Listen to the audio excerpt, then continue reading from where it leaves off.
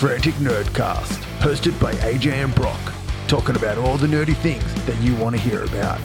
Let's get into it. Hello, people. How are we going on this fine podcast listening day? I am AJ. And I am Brock. And we have another special thing to do. As of our last episode, we had a guest. Well, guess what? We have a secondary guest. Doubling down. We have the lovely Zachary with us. How you going, mate? Pretty good yourself. We're good, thank you. Good. And I guess let's do the normal thing of give us your nerd credentials. My nerd credentials. So basically, starting from a young age with video gaming, with the Sega Master System was my first console. We're going all the way back here. Yeah, right the way back. The game that actually got me into it was Wonder Boy 3.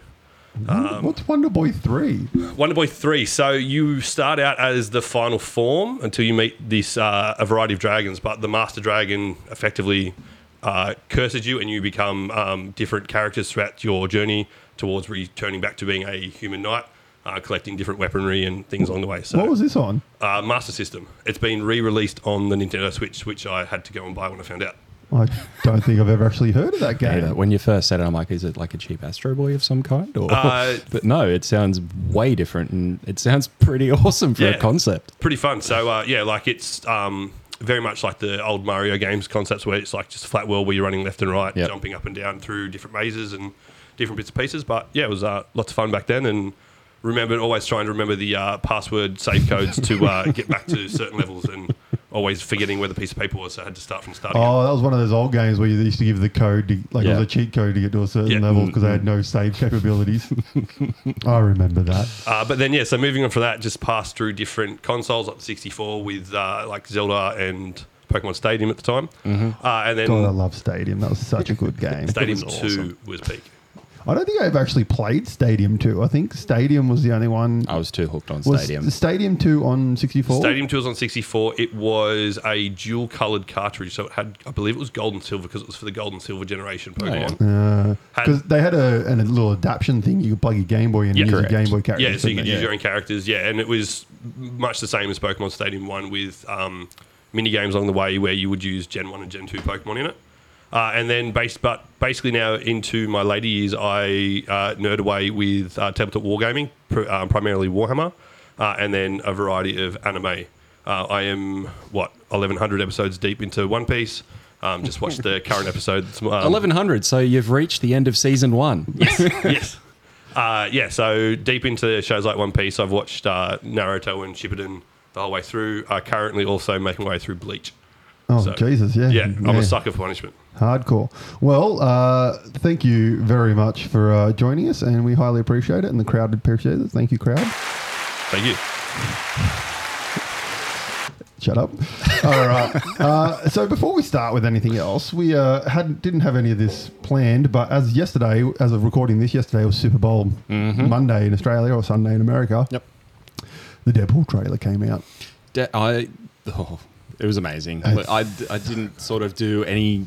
I watched it. I didn't take any notes or go into depth of it because I was just trying to digest what I just watched. I can't fucking wait. I was at work and I reckon I looked like the meme of Randy Marsh when he got the computer and it's all just covered in cum. It's everywhere. That was me. Incredible. The fourth wall broken immediately within the trailer and everything. I mean... just straight into, hey, this is Deadpool. One of the things someone noticed is the trailer came out in February, and the trailer starts with a happy birthday and all that kind of stuff. Yep. And Deadpool, he appeared in, I think it's New Mutants number 98 or something like that, in February. Oh, right. So February is actually his birthday, and the trailer dropped in February. Oh, nice. So everyone's like, "Oh my god!" So a very, very nice connection through it. But look, it's awesome. And I think apparently some of the other spoilers that I've seen, like Easter eggs I've seen, are when he's on the ground at the end when Wolverine shadow comes over him. There's a comic on the ground next to him. It's Secret Wars comic. Yeah. And everyone knew it from the set photos, but in the background, in that scene, the big thing that's behind him, buried in the ground, that's the 20th Century Fox logo. Yep. And then everyone reckons that the Wolverine sitting playing poker is Daniel Radcliffe. Oh, really? That's the big fan theory. That'd be pretty awesome. That Daniel Radcliffe. He's the one with the patch. Yeah. You've probably seen pictures of him in the white suit with a patch over his eye. Yeah. So because they've announced like it's Deadpool and Wolverine is the movie now, do you think they're going to have another trailer which would be full flip side, like more focusing on Wolverine?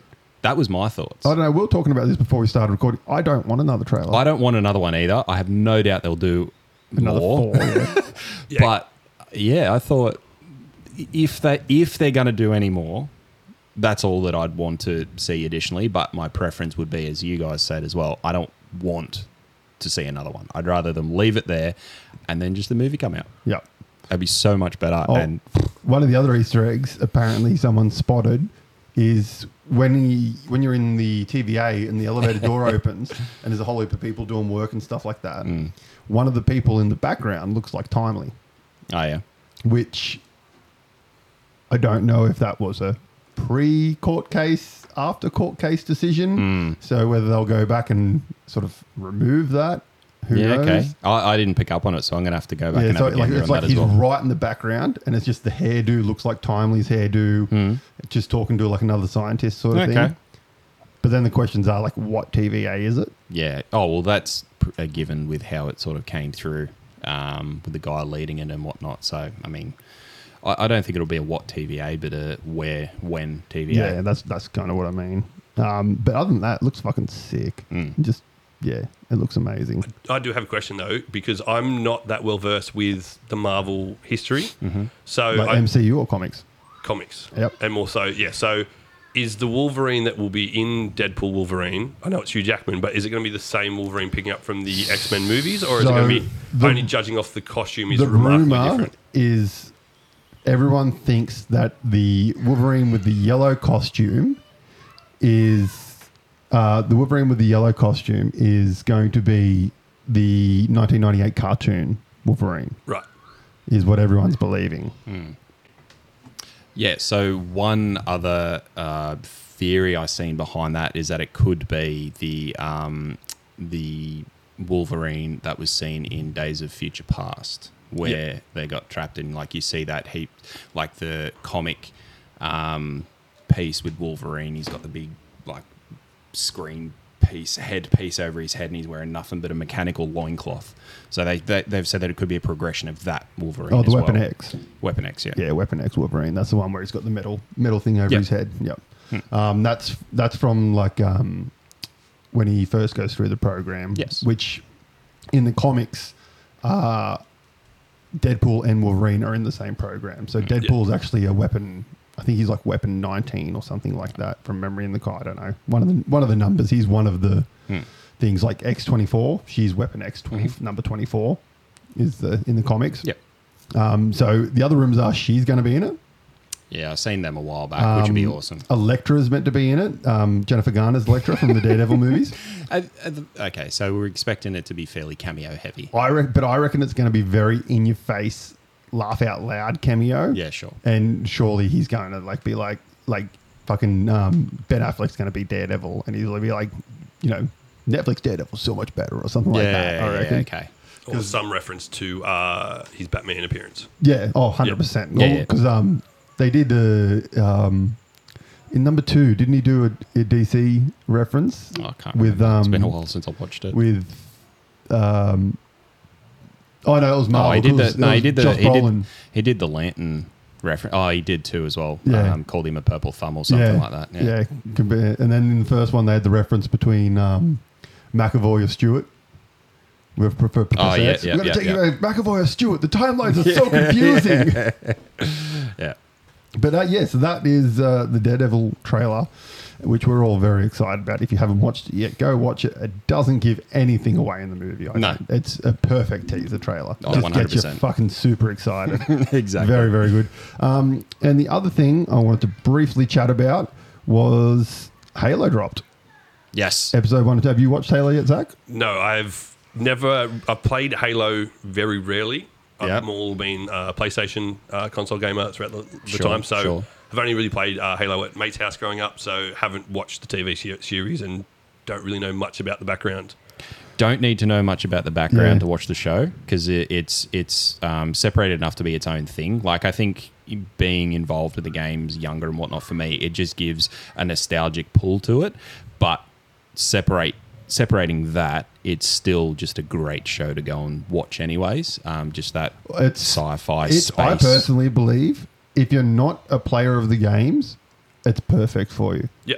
Because it doesn't follow the games. Correct. I think, and that's what a lot of the game fans are pissy about because you know what nerds are fucking like. They, oh my God, he took his helmet off. Oh, Jesus Christ. Because in the games, Master Chief never takes his helmet off. Yeah, no, that was one of the biggest flaws and criticisms that some of my mates that had watched it said about it. Like, don't watch it. It's not that great. But they were hardcore Halo gamers. It's a joke. Like, it is... The first season is fantastic. I really, really enjoyed the first season. I had no... I had one major gripe with it. We're back to this, are we? Yes, we've talked about this in previous episodes. There is a side character, this young chick. He finds her in the first episode, and her story and his story are not at all fucking intertwined. And she is so fucking pointless in the show, and she's just annoying as hell. And they should have just wiped that whole story from the show and just focused on the whole Master Chief, UNSC, all that kind of stuff. Thankfully, they haven't really focused on it in season 2. There's only 2 episodes out so far. She appeared at the end of episode 1 for like 2 seconds. And I'm watching episode 1. I'm like, yes, she's not fucking in it. This is so good. Yes. And then all of a sudden I hear a voice. I'm like, fuck. I was honestly waiting for you to send me a message. But I mean, without saying too much further about the 2 episodes, definitely go back and watch season 1. It's a great watch. Yeah. And then, to be able to sort of pick up where season 1 finished off and go straight into season 2, it's awesome. Just from the trailer for season 2, some of the stuff they've shown in the trailer, it just looks like it's going to get fucking intense as hell. Definitely. Because this is kind of, the first season was kind of like just giving you Master Chief's background, really, and kind of making him a bit more human so you can... Because one of the things people don't understand that are gamers and comic book fans and all that kind of stuff is mediums are different. Like, video game medium is vastly different from film medium. So, like, video game, essentially, there's the cutscenes and they're like the exposition dump. There's like this is a bit of the story. And then you're playing the story after that. Like, you're doing the story. Whereas in a movie, you can't do that in a movie. Yeah. And in movies, if you do dumps like that, it's just so in your face and just ruins everything for people that watch it. And then also you've got to consider when you're making a series like that it's a business. They need to make money. So they need to appeal to a wide audience. Because the gamer community is like 2% of the people they want to watch this. So they need to appeal to everyone. So they need to actually put some story in there and some emotional beats so that you connect with those characters. Yeah, they need to put in some side characters as well and side stories to build upon through the thing and whatnot as well, don't they? They need to put in good ones that have relevance. I think she'll be a bit more relevant in this season, but we'll see how that goes. Like, I don't mind. She was annoying, but I think she was annoying to me because she did fucking nothing. All she did was whinge the whole time. So hopefully it gets better. Yeah, but it's good. Watch it. I recommend it, Zach. Go for it. The only experience I have of watching a movie or adaptation from a video game was Warcraft. And I liked Warcraft. I liked it. I will be that little gamer nerd now, and I just couldn't stand it. When there's such a rich storyline there to follow, make tweaks, make changes like you said where you need to, but completely changing characters. See, a fun fact about that. Well, number 1, it's directed by David Bowie's son. That's just a fun fact for you. Number 2, that movie wasn't targeted at us. It was targeted at the Chinese market. Yes, I knew that. Because that is the majority of the Warcraft players. Yep. So they deliberately wrote that movie to appease the Chinese audience. There you go. Did you know that the Chinese servers actually have tweaks to the game? Such as normally in the game when you die, you turn into a skeleton on the ground.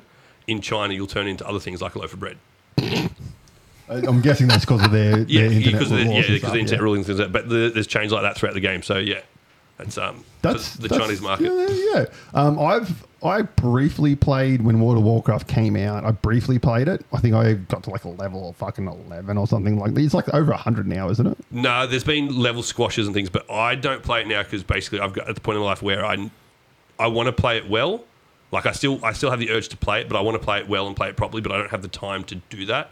And so therefore, like, it's just too big of a time sink to play anymore. That's kind of why I stopped playing it. It was just way too time fucking consuming. Yeah, no, there was a time when I was like at my peak of playing it. Like I was raiding 4 or 5 nights a week from like 7 o'clock to 11 o'clock, and like would not go out during the day because I had to like grind gold and like materials to raid that night. So, you know, I was real nerd heavy then. See, I was always a fan of the RTS Warcraft, like 1, 2, and 3. Like that's my Warcraft. World of Warcraft is a Warcraft to me. That's just, it is not Warcraft. Warcraft is controlling little peons to go chop some wood for you. You build your barracks, then you go fuck up some humans. Job's done. That's it. Job's done. Did you ever play the old RTSs? I don't know which one I played, but I know I sunk my teeth into one of the Warcrafts. Did you have like a leader that you controlled as well? No, I'm pretty sure it was when it actually went. I would say it would probably have been 2. 2 was probably the most well-known and most well-played. 3 is when they started to really expand on it and that's when they added like cutscenes and Sure. all that kind of shit to it. Yeah.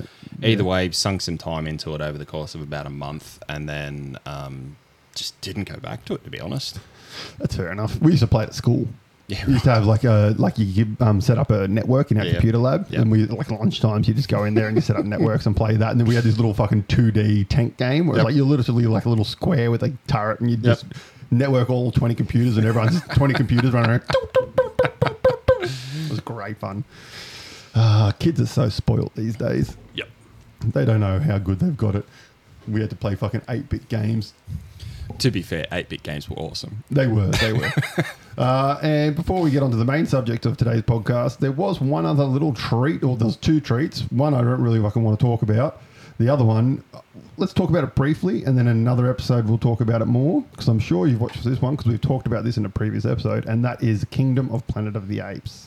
The trailer dropped. I've been holding off on watching the new trailer. You haven't watched it? I haven't watched it yet. I've been holding off because I wanted to. I watched the Deadpool one, then got distracted by some other things, and then seen that was there. I'm like, I want to sit down and watch that one. We'll talk about that next episode. So if you want to hear about us talking about our thoughts on that, come watch the next episode. All I'll say is it looks like it's going to be fucking good.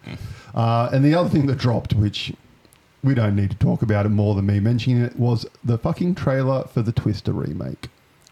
I'm sorry, but you mean Twisters? I thought it was a remake at first until I saw the sneaky S. Why do we need another Twister movie? I don't know. Why? Something to do. Why not?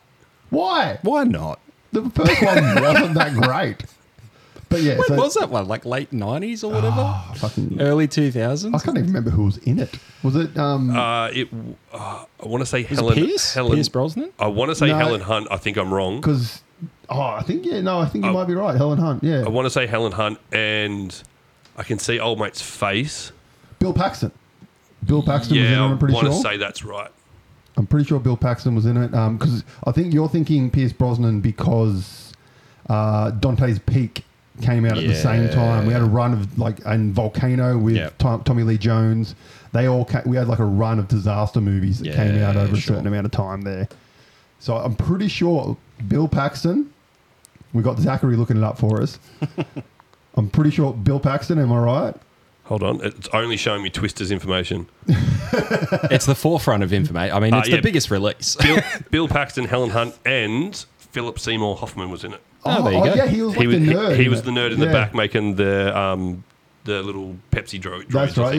They're in the trailer, the little drone things. Those little they make the ping pong balls with the Pepsi cans on them. Oh, really? They're in the trailer, so it's got some form of continuity. Look, I seen it was there. I'm like, I'm not even going to bother watching the trailer. If when the movie comes out, I will probably watch it, but for now, I'm not too fussed. That sounds about fair in my opinion. Okay, so while we're just briefly touching on trailers and whatnot.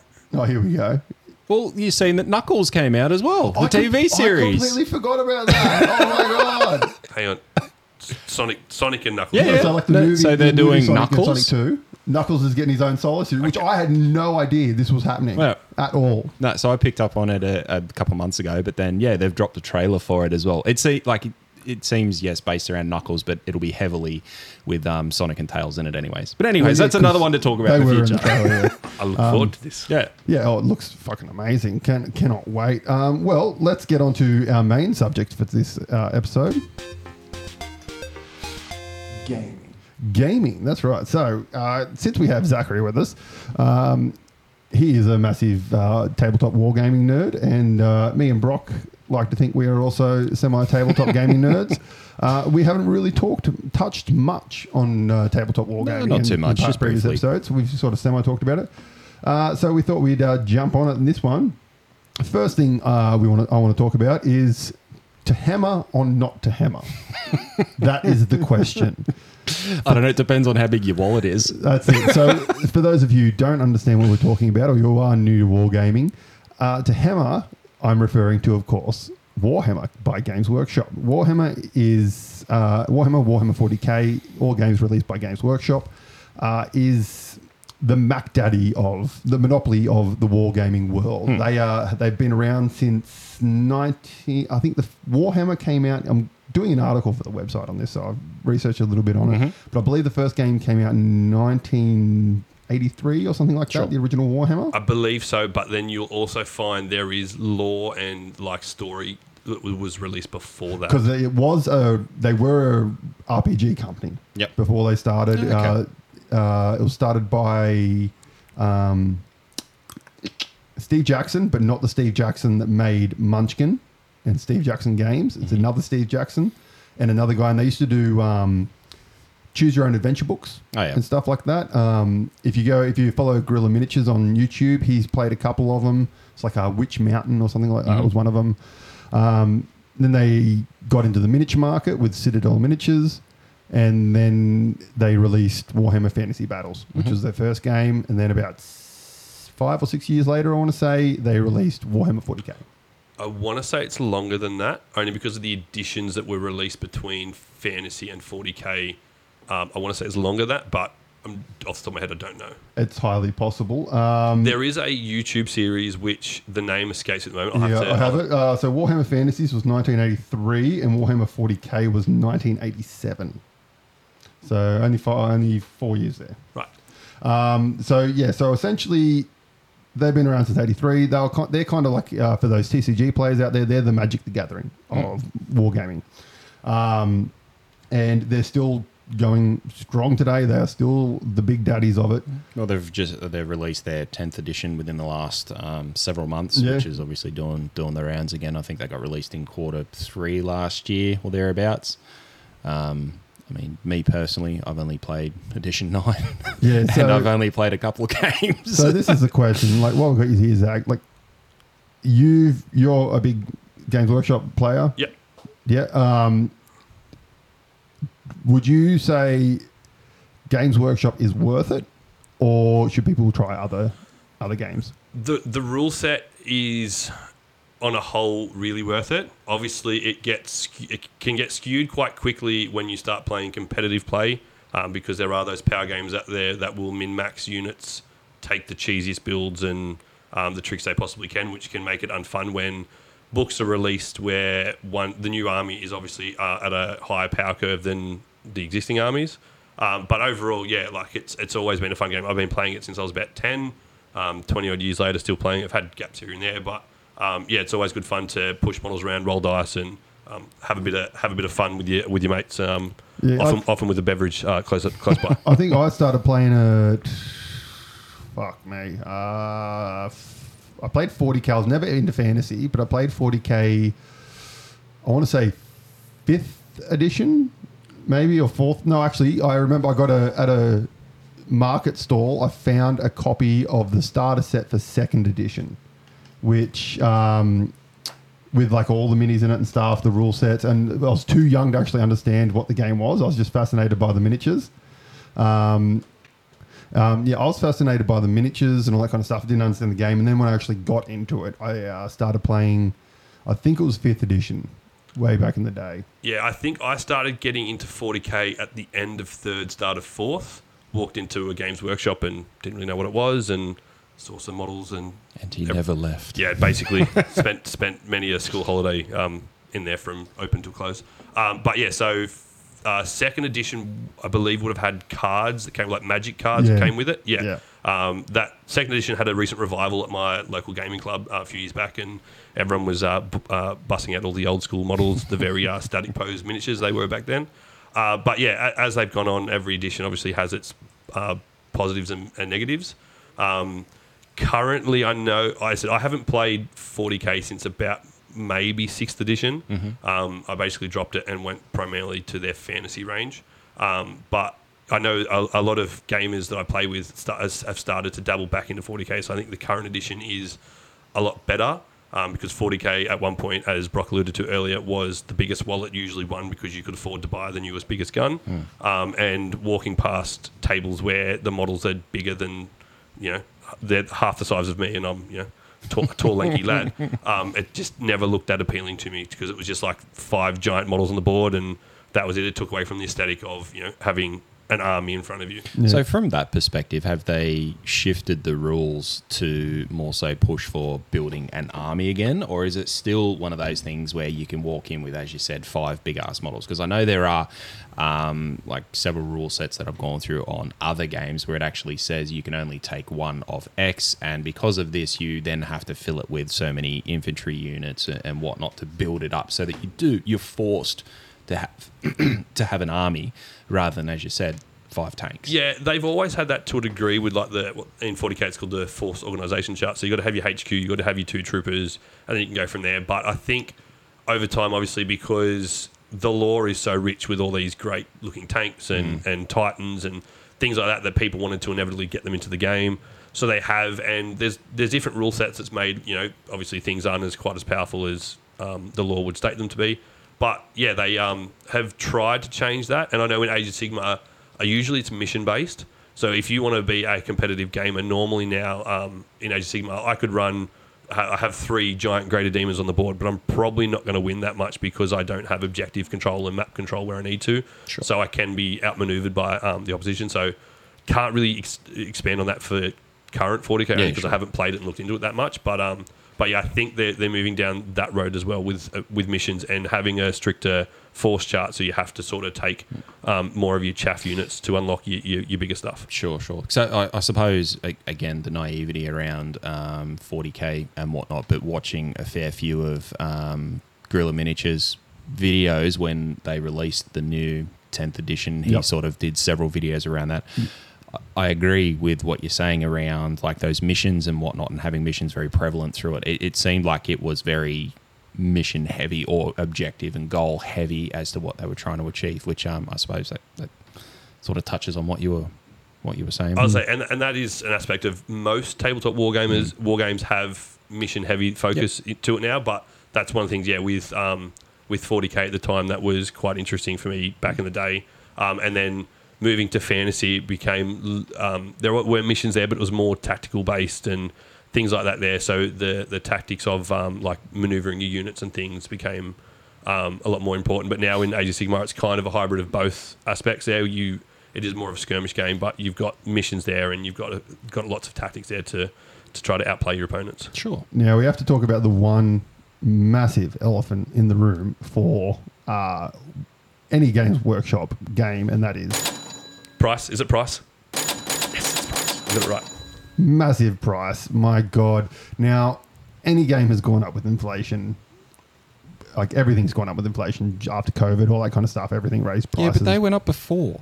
But, yeah, these guys... They're still going up. I remember when Warcry came out. I bought the starter set for Warcry. It was $180, I think. You got massive pieces of terrain. You got the 2 forces, cards, dice, all that kind of stuff. Did you open it? I did. Silly boy. We played it multiple times. But when they announced the new Warcry, like the new big box Warcry, I was like, you know what? Me and Brock like playing Warcry. I might give that a purchase. And as Game Workshop do, they announce things and you don't find out the price until a week before they release it. It was $330 fucking dollars. So I got it, but I searched a lot and I got it for just over 200. So I managed to pick it up for just over 200, which I was fine with. But even so, like, you do a comparison between the first starter box and the second one that they brought the out. train was nothing the same. Yeah, like it's not as much as what you got through the first one, and it just wasn't comparable. So I have a follow-up question to that. So the second biggest problem with Games Workshop with new releases, when did you get it? Because often Australia, first of all, we get a price rise straight away just because we're Australia, apparently. Australian tax. Yeah. And then secondly, we get left out of orders and things a lot. So like people will pre-order it, but it's already out of stock before the pre-orders have come. But the book debacle, the like starter sets, like everything, like the Titanicus starter sets, I think it was Titanicus. Basically, they took ages. Like people had pre-ordered and it was like six to 8 months later after the actual release date when they got it. So the release happened. I didn't pre-order anything. I waited until their release to actually see what you were going to get, or at least how much it was going to cost. And then I started looking around. I think I would have got it maybe 6 months after release. But in saying that, I didn't get it direct from Games Workshop. I got it from another supplier. Which is the only way to get Games Workshop products. Exactly. And I mean, I got it so far down the track that I was able to find a reasonable price. So, yeah, the way around this is obviously we live in a futuristic world with 3D printers. GW will stamp down on that, though, mainly only in competitive play. If you're playing in your garage, it's not an issue. Like, as long as you and your mate are happy with what model you're using to say this is a Space Marine, this is a... Which is how me and Brock play. Yeah, this is a Tyranid warrior sort of thing. But in competitive tournaments, they, especially if they're sponsored by GW, part of their sponsorship requirements is that every model being used is an official GW model. I'm not surprised. Which, in fairness to them, that is 100% acceptable. They are a business. They need to make money. 100%. It's people that complain about that.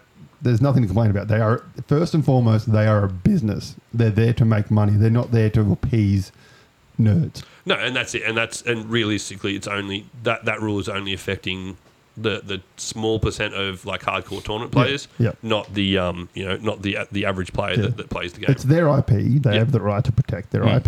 I mean, exactly. They do when they try to license the names for Space Marine and Eldar and all that kind of stuff. It got a bit out of hand, and people went, "Fuck you." So that was probably a big turning point of the time when Warhammer was on a steady decline at the point. They nearly went bankrupt. Yeah, they made a lot of poor decisions. One of them was the End Times, which is how they ended their square-based fantasy game, Warhammer Fantasy. Do you know much about that? Yep.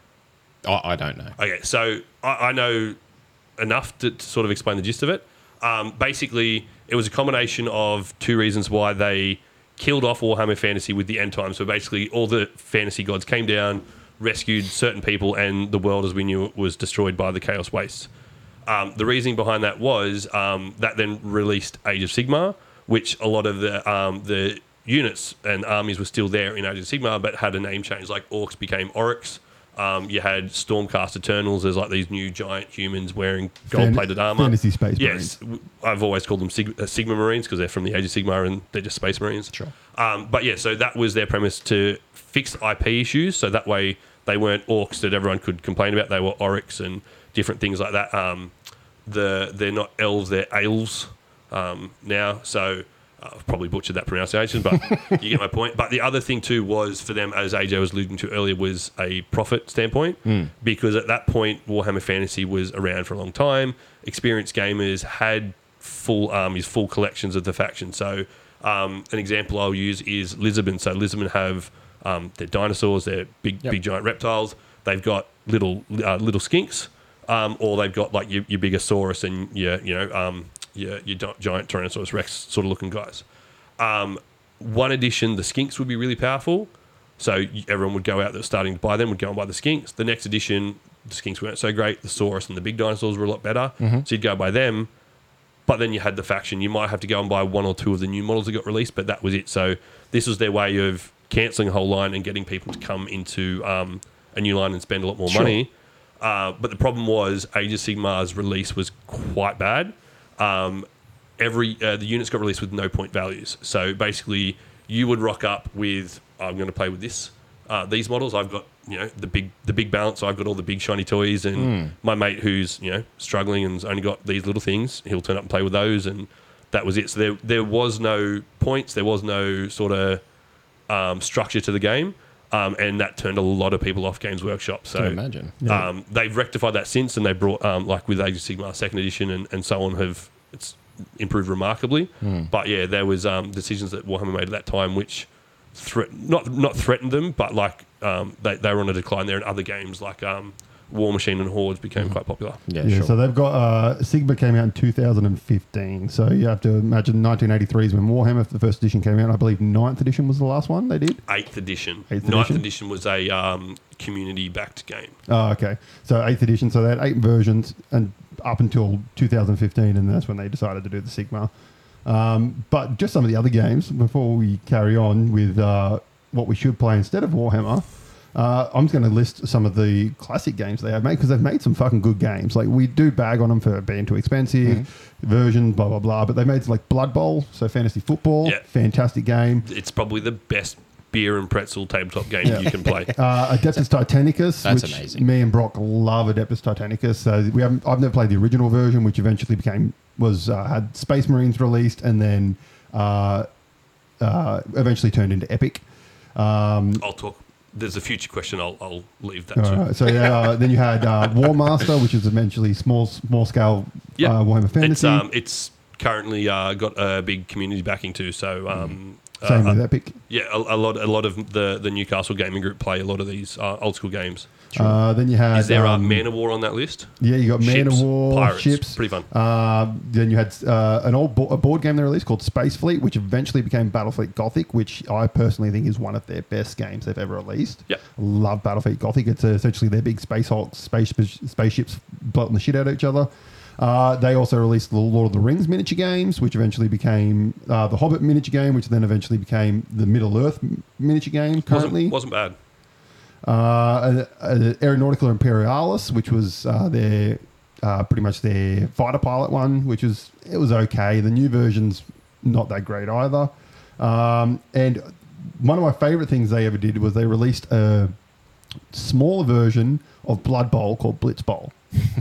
Which me and Brock have played multiple times. Yes. It was only available to start off with at what's the big bookstore in America?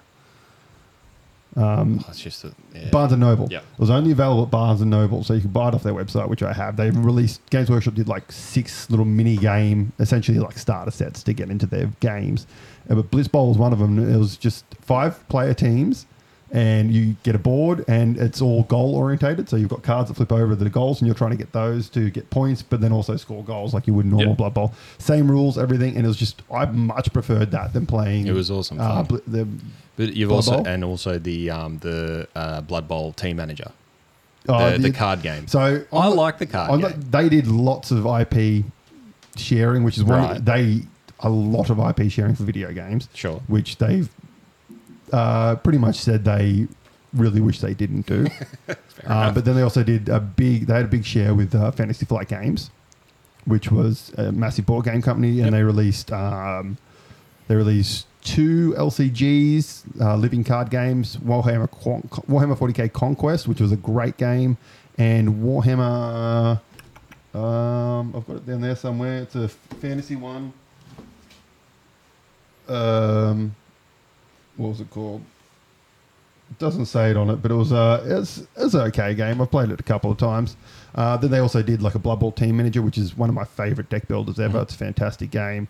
But then they had a big thing where they never actually said why they split their partnership, but a lot of people believe it's because they released Star Wars Legion, which is another miniature game, and Games Workshop were like, yeah, no, fuck you. You're trying to march into our territory now. Yeah, right. So we're taking all their business away. Sure. Which is what a lot of people believe. Who knows what is true? Their contracts may simply just been up. Yep. That could be as simple as it is. Nerds like to make things up. So, off of Games Workshop, what are we can go around the table, say our favourite ones and all that kind of stuff, but some of the games that you would recommend to people that aren't Games Workshop but are still better or just fantastic war games? So there's two. The first one, like when it came out, I mentioned before, War Machine and Hordes. Yeah. It was brilliant. I was actually just talking to one of my mates the other day, and we look back on that year to 2 year time as probably the time we played the most games in that period. Well, the fantastic thing about that game when it came out was, well, first of all, it was two separate games. Yeah. Which then they're like, you know what? The mechanics are pretty much identical, so you can play a Horde army against a War Machine army. The really good thing I loved about it was fucking cheap. Yes. It was being the key word there. It was cheap, and you had until the fucking creep came in. Yeah, and you had the opportunity to become like a privateer, I want to say. It's something like that anyway, where you became like a mini spokesperson for them, and like if you cheated around, so then you would get deals and discounts and things from the company. That being on the company that released it was called Privateer Press. Yeah. Yep. But yeah, so War Machine and Horde I thought was a great game because the basic mission was effectively you had a Warcaster, which was your like main hero, your boss man. I think Hordes it was called something different, but like in War Machines it was a Warcaster. They had essentially they were the same game, and the game was you got a total amount of action point pool, and in War Machine you would place your pool of action points on the players you want to activate, and they would spend those action points. Whereas Horde would generate it through actions, and then you had to your Warcaster had to suck it off them at the end of the it was kind game. of like, otherwise, the like beast. A reverse. Yeah, sure. Yeah, so War Machine was like your sci-fi. You had giant robots. Hordes was like your fantasy. You had giant beasts and trolls and that sort of thing. So it worked well. Like you'd have a Warcaster as your central character. You would build an army around him or her with their traits. And the basic mission was you just had to kill the enemy Warcaster. Which meant usually you could have lots of really quick games. I had a Crix army built around what was called the Scar Bomb technique, where basically I could it was a Hail Mary shot where I could get in range and kill one of my own guys to make a like nuclear strike on your Warcaster, and hopefully I killed you. If not, I was usually up shit creek without a paddle. But yeah, that was a really good game. The other missions were quite fun, but then second edition came around and just destroyed the game. Yeah, it got like full model creep. So by the end of it, it was like first edition, like you could literally buy the starter set, which had a Warcaster and then like 3 Warjacks, which were like the robots they control. Yeah. And then essentially second edition came out and it pretty much bloated out to like Warhammer scale. Yeah, okay. Where you've got so many, and it was just, the games would go for fucking ever, and it was just, no. But even then you had like your unit sizes increased. So before, like you could run units of like 5 or 6 or 7. Then it turned into like it had to be a hard 5 or a hard 10. So lots of people had to go out and buy a box of models and then like throw away like half of them because they only needed one more model or something like that. Sure. So, but that, and then just the tweaks they made to the rules just took a nosedive. And yeah, it was also then a game where tabletop wargaming can look really beautiful with the terrain and the effort you put into the tables. A lot of War Machine was just played with bits of cutout paper going, this is a hill, this is a forest, and it just lost a lot of its appeal that it had at the start. Yeah, okay. But the other game I would recommend to people would be Star Wars Legion. But just on one master, it has been re-released with Mark IV, 4th edition, and it actually is pretty good now. Take your word on it. Yeah. I had said I tried quite hard to sell my War Machine for basically almost $1,000 worth of stuff for $100. I eventually sold it for $75. It was just that hard to sell. Yeah, well, it's back out 4th edition, and they've now gone the route of a free app for all your unit stats. Yep. So it can constantly be updated, and there's no like your cards go out of date and all that kind of stuff. Warhammer's done that too now. Yeah. Your next one, Star Wars Legion. But yeah, Star Wars Legion is not a game I've actually played a lot of, but one I've definitely watched. Again, another one of my mates is quite talented in the game, plays a lot on a lot of tournaments, and went to Worlds last year in America to compete. But basically, it is your 40k, but in your Star Wars universe. Yep. So a lot easier. You will pick a central character, so your Leias, your Darth Vaders, those sorts of characters, and then they will bring strategy cards that you reveal one each turn, which can buff your units and your actions and sort of help dictate how you're going to play that game. Yeah, we played it once. We played the starter set once. When you've got the starter set, you got the second starter set. I got the first starter set. I really like the unit activation system in it. Yep. That's really nice, where essentially you flip that card and that tells you how many units you can activate, and then you get the little activation tokens that you secretly put face down, and then you flip them over and stuff. Oh, you draw them out of a bag, don't you? You can do either. Yeah. Yeah. Which is, I really like that system. It's my issue. It had the big issue of Fantasy Flight Games being super fucking unreliable with their release schedules and releasing products. It got quite good at one point. At the moment, the biggest issue they've got for Legion is I think it's just hit a bit of a lull. So there hasn't been a lot of new releases and things. So the meta hasn't changed. So like what's been good now was what was good 8 months ago. In fairness, the company they own, Atomic Mass Games, have just released a competitive game for it, which is Shatterpoint, which is a smaller miniature account, better miniatures in my opinion, and a better game. Yeah. But yeah, like I said, Star Wars Legion's got quite the backing in Newcastle, in the coast, and it's around got lots of miniatures. So there's 4 different armies you can essentially play as in it from memory, isn't it? Yeah, there's Rebels, your droids, your clones. I want to say it's Wookiees. No, it's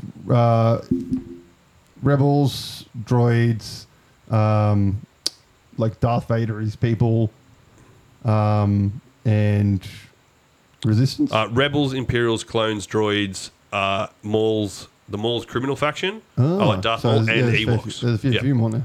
Yeah, so there's a couple more, but yeah, so as I said, like your command cards help dictate your gameplay because they're personalised around the hero that you've chosen, and it sort of affects them in a bit of a thematic way. So obviously, like your Darth Vader is going to be react differently to your Yodas or your Leia heroes and things like that. There's a YouTube channel. God, I can't remember off the top of my head. Art of something, I think he calls himself. It's a dude with long hair. Right. And he does a lot of painting stuff, and they have a Patreon where you can get really nice terrain and STLs and stuff like that. He actually created a Star Wars Legion army of Jar Jar Binkses. A Jar Jar Binks faction army. These are the Gungans. Yeah. And it just looked hilarious. I do like the game. I've played the game multiple times. It's a good fun game. I wasn't a massive fan of it, but I'm not also a massive fan of Star Wars, so that's also... Yeah, I think that's one of my limiting things why I haven't got into it is, one, I much prefer Age of Sigmar than I'm playing at the moment, but two, I don't mind Star Wars, don't mind the movies, but it's not something that I necessarily grew up on. So like the nostalgia factor of moving Darth Vader around or Yoda around, it's not going to float my boat as much as it does the next person. Yeah, true. I had more fun surprisingly building and painting the models than what I did playing through the game. Like, enjoyed the game. I'll definitely play it again, but I definitely got a lot more enjoyment out of painting them and putting them together. One of the ones I want to mention is not really a game, but if you want to play like a Warhammer-esque world game kind of thing, I highly recommend Mantic Games. So Mantic Games essentially is I don't want to say poor man's Gamebot Workshop, but they've got... You don't want to say it, you've said it. It's his special cousin. Yeah. So they've got War of Kings, which is essentially their Warhammer Fantasy Battles. And it was actually written by the guy who wrote Warhammer Fantasy. So it's the same dude who wrote the rules, and it's a very similar game. It's a good fun game. One of the big things they did where Warhammer had you had to have a tray and you had to put your units in there and units die, you pull them off. Yep. They've just kind of gone, I think that's how it was in their first edition, but their second edition they went, you know what, fuck it. You've got your units. It has to be this big on a base. Whatever you want to do on top of it, that's fine. As long as if you want to make it look pretty, you can have 2 models on there. That we all know that tray size represents 10 units kind of thing. Yeah, unit filling. That's becoming a common thing in was a common thing in fantasy, especially for armies that took like goblins or like Skaven, where there was just hundreds of models. Or zombies was another great one where you would just have like a giant gravestone in the middle of your unit just because it was easier to have that than 70 zombies. Yeah, so they had that, and then they also had Warpath, their Warpath game, which essentially was their science fiction game. And they had like essentially Space Marine people. They've got the Plague, which are pretty much the Tyranids, that kind of stuff. They didn't go very well. They had their Warpath, which was essentially a mass battle sci-fi game, but they did it more like a rank and file game. So you had movement trays, and you'd have 2 units on that movement tray kind of thing. And then they had Warpath Firefight, which was their skirmish game like Warhammer 40k. They never went really well, and then recently they've re-released Firefight, and it's really nice. The system's great, works really well, and they are currently, as of 2 days away, I believe, from time of recording this, Warpath is coming back to Kickstarter, and it is now Epic Warpath, baby. Little tiny minis, and the rules look fantastic, and it's going to be cheap as shit compared to that fucking slop that Games Workshop have released. And they have 4 factions, not just one faction with different fucking names, which I hate the Horus Heresy for that exact reason. I don't want to play Space Marines. I want to play other fucking factions. Yeah, so the Heresy is, again, another big game that's quite big in the Newcastle and our local area, but it's never appealed to me. Like Dark Angels, they're my Space Marine faction, but the enjoyment of playing 40k was playing against Tyranids or playing against Tau or the Elder, and it was a different mechanic where... And that's the best thing about the OG Epic. Yeah. Whereas Heresy, it's just Space Marines on Space Marines with some slightly different special rules and things like that. So it's not exactly, you're not versing an exact mirror, but it's pretty close. But yeah, so that's what I'm really looking forward to with Warpath. Because I mean, the 4 faction, they've got their, I believe they're releasing the Dwarves, the Asterians, which are like Eldar essentially. Plague. The Plague, and their Space Marine people, which I believe are called the UNSC. No, that's Halo. That's Halo. Something. It might just be the USC. Yeah, but or also, something like that anyway. Mentioning Halo, Mantic have just successfully received the rights for the Halo miniature game, which they'll be doing later this year. Yes. Which I believe they've said is going to be 28mm scale. Yep. So it's not going to be tiny epic scale like the old school one that was released, which... We've played once, which was okay. Yeah, it was okay. So look forward to that. So that's Mantic. They're great to check out. And if you want if you have already started playing Warhammer or Fantasy or anything like that, I would highly recommend for anyone to go and check out Osprey Games. Do you know Osprey Games? Nope. So essentially, Osprey Games are Osprey are a book publishing company, and they've in the last 6 years or something, I think it is, they've started releasing games. But these are every single game they release is miniature agnostic, meaning any miniatures you've got, you can use to play these games. One of their most famous games, which a lot of people have played, is Gaslands. Mm-hmm. Oh, no, yeah, I've heard of Gaslands. Yeah. So Gaslands is essentially the movie Death Race. It's this game. You go out, you buy some Hot Wheels or some Matchbox cars, you slap some fucking rockets and shit on them, paint them up, and you play with those in the thing. And all you need is the book. It comes with paper templates, or you can buy the templates. It comes with stickers that you can stick on your dice for the dice that it uses in it. It's a good, fun game. It is. And all you need is a $2 Hot Wheels car. Well, they're $2 in Australia. They're probably 20 cents in America, the way Australian tax works. But yeah, $2, and then you can literally use the cars, or if you want to make it a bit more aesthetically pleasing, you just slap some fucking matchsticks that's on there and make them look like Mad Max, and you're good to go. And typically anybody who's into wargaming in some way, shape or form, you have a bits box. You will find stuff to put on there. And some of the other games they've got Frostgrave. You can think of Frostgrave essentially like a Dungeons and Dragons style role-playing game.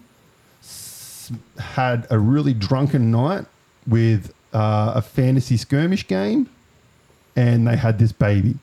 And it's miniature agnostic again. Essentially, you have a wizard, you choose a wizard, and then from that wizard you pick your little offsider people, and you play against an opponent.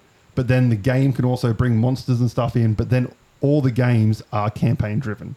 So depending on how your characters go, how much damage they take, they may die, you may have to get a new wizard, all that kind of stuff, and it goes through a campaign. And then there's I think they've up to 10 or 11 campaign books now that you can go through these whole things. You can carry your characters over. I think we played through one of them. It's a good fun game. It's a fantastic It's awesome system. fun. And they've just released Stargrave, which is their sci-fi version of it. And I believe it's got 2 or 3 campaign books now. And the same guy who wrote that also created Rangers of Shadow Deep, which is... Actually, I think we played that. We played Rangers of Shadow Deep, which is a co-op skirmish game where you always play against the game, and you play through an adventure book. which is just, it is so much fun to play. And you can play it solo if you want. So if you don't have anyone to play with, whip the book out. You can buy the PDF, download it, print it, whatever. And then just play the game. Or you can play it with your friend and you each take like a ranger and some little minions that with you. And you fight zombies and all this kind of stuff. You have to try and find things in the books. It uses a deck of playing cards for events that happen and stuff like that. And Fantastic game. And it is a super simple rule set to pick up. Like it guides you through, exactly as AJ said, guides you through your campaign, so it is simple from that perspective. But even the mechanics about your movement and your fighting, so to speak, is super simple. It's 2 D20s, one's yours, one's theirs, and then apply whatever modifiers you've got to your character and their character. Whoever wins, wins. And it is that simple. Like, you might have a couple more hit points than the bad guy, but let's just say it's one of those games where it's easy to die. Yeah. And Osprey but it is good fun. It gets that tension. They've got so many other games as well. Like I've got a couple of their books down here, and one's called Black Ops, and it's essentially modern military, where you play and like it's got full on these like hardcore rules about like you're playing until you're detected, and then the sirens go off, and then all this other stuff appears and all this kind of thing. But then it activates via, you get a normal playing deck of cards and you have to shuffle them, and then an ace might activate these certain miniatures, and then this one activates these certain miniatures. They've got one that they've just released, which I bought the book for and we haven't played yet. Is essentially the skirmish one, isn't it? No, it's imagine warships, but they've just got it was during Edison or something like that, one of those ones, and pretty much he got alien technology or something, and all the ships now fly, so it's like an aerial battle, but it's all like warships in the air, which is really cool concept. So I really love that. So they're some of my ones I reckon you should check out. Mantic Games, so they've got those. Some of the ones we didn't mention for Mantic is Armada, which is I was going to say if you like Phantom Man of War from Warhammer, it's that, but bigger ships and a fucking great game. Yeah, that was going to be one of mine, was Armada. Like, getting onto the tabletop, just a big blue tabletop, throw some outcroppings of rocks and a few sea beasts and whatnot. That's a really, really cool one to play through. And the scenarios that you can play through as well are really, really well built.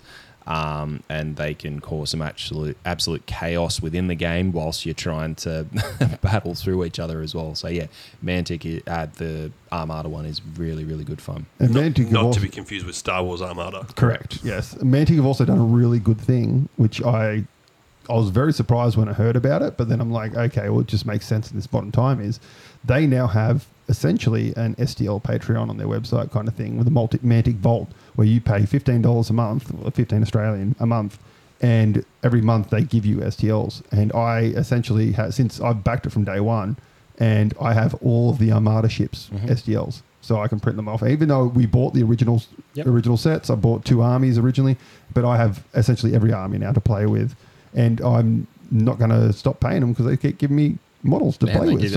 And I think they've opened it up outside of Armada as well. It's like being the Mantic Vault. They're giving you all sorts of shit. Yeah, so you get stuff a lot of their games War of Kings, as well. You get stuff Warpath, you get that. There's got another sport one, Overpower Sports one.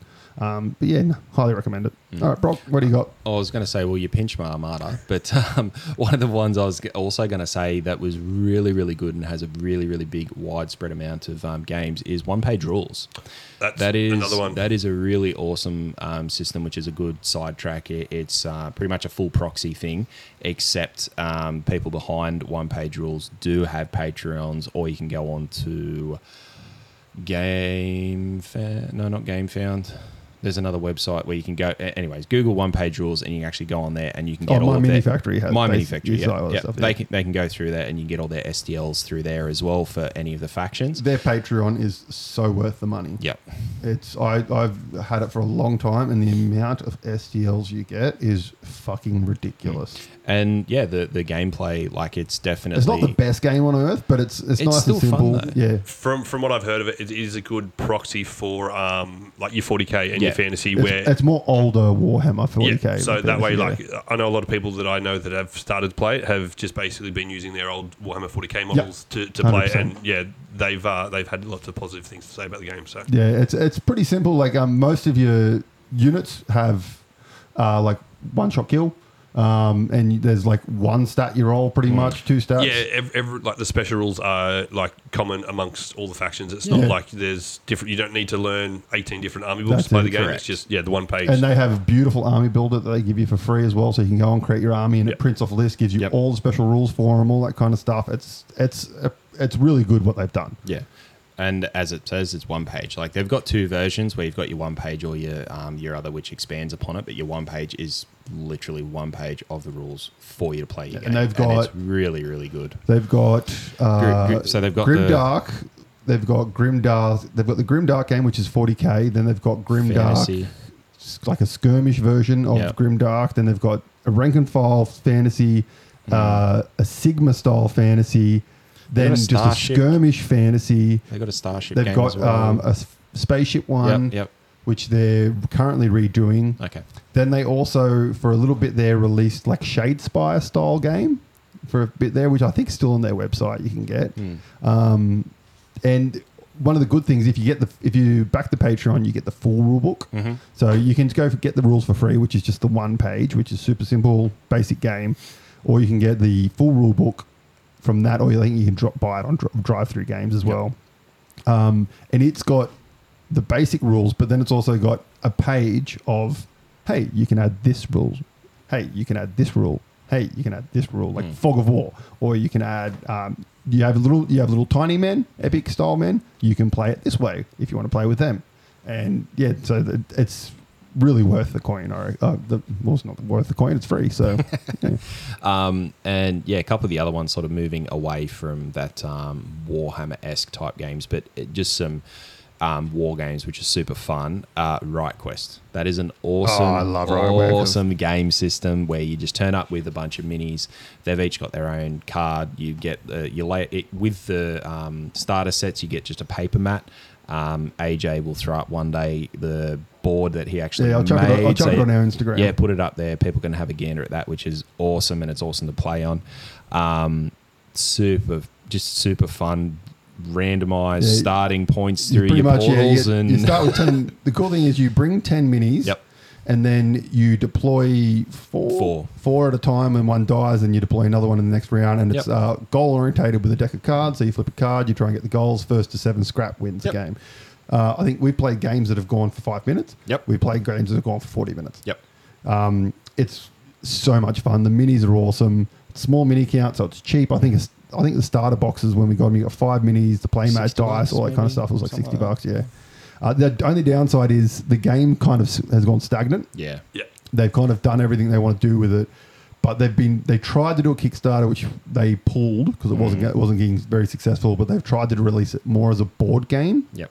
Where you kind of buy the base, like set 1, and you'll get the whole heap of minis, and you buy set 2, and you get a whole heap of minis and a new board and stuff. So they're trying to go that route with it. But and they did release some of the almost like a campaign type thing where you get some of the bigger miniatures, and the idea is that you would have a co-op to verse that like big bad, so to speak. They did release a couple of those, and I think that latest Kickstarter was built around something like that.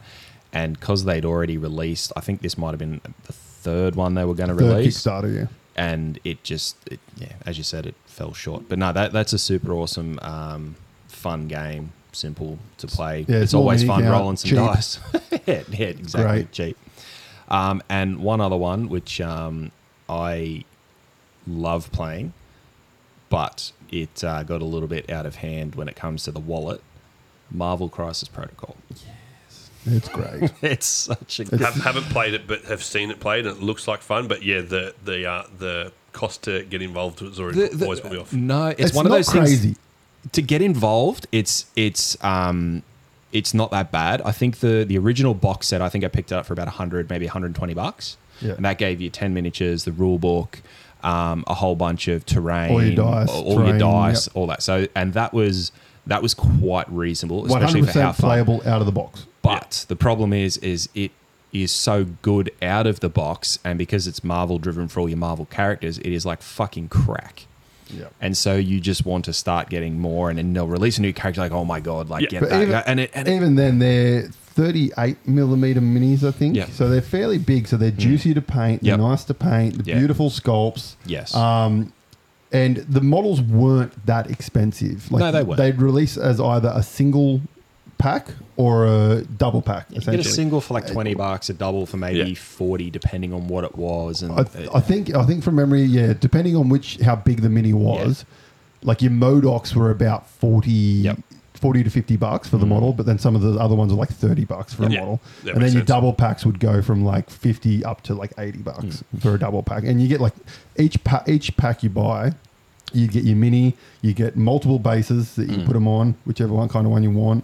You get the card for the character. Or at least you get multiple of the base required, so you could pick of those the card of the character options. and then a token sheet, which would have tokens that are specific to objective cards that you would get in each pack. So each pack had objective cards. Only criticism of the game is it has like action cards that you have a deck. You create like a deck of these action cards which you can play at any time to do X to like heal you and stuff like that. And usually they're very specific to the characters you're bringing. So you have to put a lot of effort into building this deck. And in all honesty, whenever me and Brock play, we forget we've even fucking got them. Yeah. It's one thing that I get the intent behind that. And I suppose if you get like to that competitive S type thing, I get it. But if you're just kicking around at home, it doesn't bring value to the game. But yeah, super awesome fun game to play. And nowadays, as you've touched on a couple of times, getting STLs and downloads and stuff to 3D print, there's a whole bunch of Patreons out there these days where I tell you what, you're not going to get Doctor Doom, but you'll get the Doctor. Yep. And he resembles a certain Doctor Doom and the likes. And there's a big community who have massive community making cards for characters that aren't in the game. Yep. And essentially, usually they'll take, let's take that character and we'll convert it to this character and change some names and maybe adjust the rules a little bit. Yeah. And you can play with that. And like 90% of my minis are 3D printed ones with character cards that I found online. Exactly. I mean, like perfect example there is you've got Hulk, who was one of the early models released. Nowadays you can get like not for like legal within the game realms, but it's you can get Abomination. It's pretty much the same card as a Hulk, except for like maybe one or two tweaks around the wording for what it is. But they're the same power, same health, same like roll stats and whatnot to actually hit your target. So that's just an example of it. Yeah. But no, they're probably two of mine that outside of the realm of that Warhammer-esque good fun. Good fun. Great. Any other games we want to tell the people about? Oh, Jesus. Like there are plenty out there. No, I'll touch on Epic, but as I said, there's another question later on, so I'll save my Epic talk for then. Okay. Well, let's jump into you, Zachary, for a little bit here. You recently went to a little convention. You want to tell us about that? Yeah. So I every year around Australia Day, me and a bunch of mates head on down to Canberra to an event called CanCon. Basically, it's just a giant tabletop wargaming fest. There's tournaments going around. I entered the Age of Sigmar tournament, which had about 200 players in it. And how'd you go? I've done better. Considering... but in saying that, I was quite happy with how I went, as the game one of the tournament was my first game of Age of Sigmar since the before. So, did all right. 1-2, lost 3. The 2 games I lost were basically by 1 or 2 rolls of the dice. So, wasn't... Fair enough. Yeah. It's deserved. So you didn't take your rigged dice to this game? No. Left those bad boys at home by mistake. But no, yeah. So CanCon, it's just a giant excuse to go down, play some games, roll some dice. We book out the Red Cedar Motel, basically about 5 or 6 rooms between us, and we go to their community room there at night time and just drink a few beverages, play a few games. Do that most nights we're down there.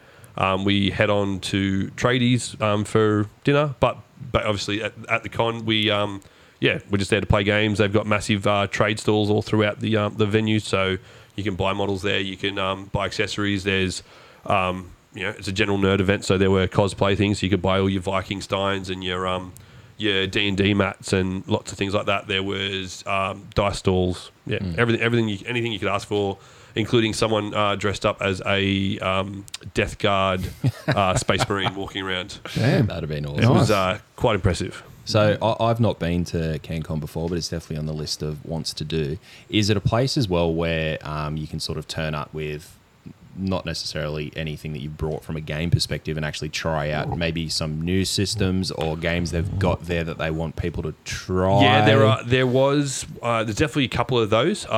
One is called Dragon Dice, I believe it was. Some of our mates from our local gaming club are involved in that setup, but yeah, there is a couple of things like those. Good Games has a massive stall there where you can try a few of their board games before you go to, obviously, they go to their stall and then purchase them for them. Yeah, cool. But yeah, there's space for that, but usually like the bulk of it is to go in tournaments, but there are tournaments there where it is super serious, like the Age of Sigmar. If there were 2 spots for that tournament to go to Worlds in America this year, Legion had something similar with flights to Worlds included as well. Wow. But then there are other tournaments where like they're friendly tournaments, so you're there just to play the games in a tournament environment. But you're there to have some fun. Yeah, and just get a bit of hopefully your opponent on the other side of the table is not a fuckwit. Yeah, to put it nicely. But yeah, so you're playing for bragging in rights, all and whoever's honesty- shouting the beer at when you head off to the pub. In all honesty, that's the only reason I do not play any competitive TCGs or war games, is because generally 90% of the people that fucking play them in those tournaments are fucking pay to win dickwads. That is just, it removes the fun from the game. No, yeah, listen, Magic, I only really dabbled in it once and dabbled in it quite hard, to the point where So it wasn't a dabbling. No, it wasn't.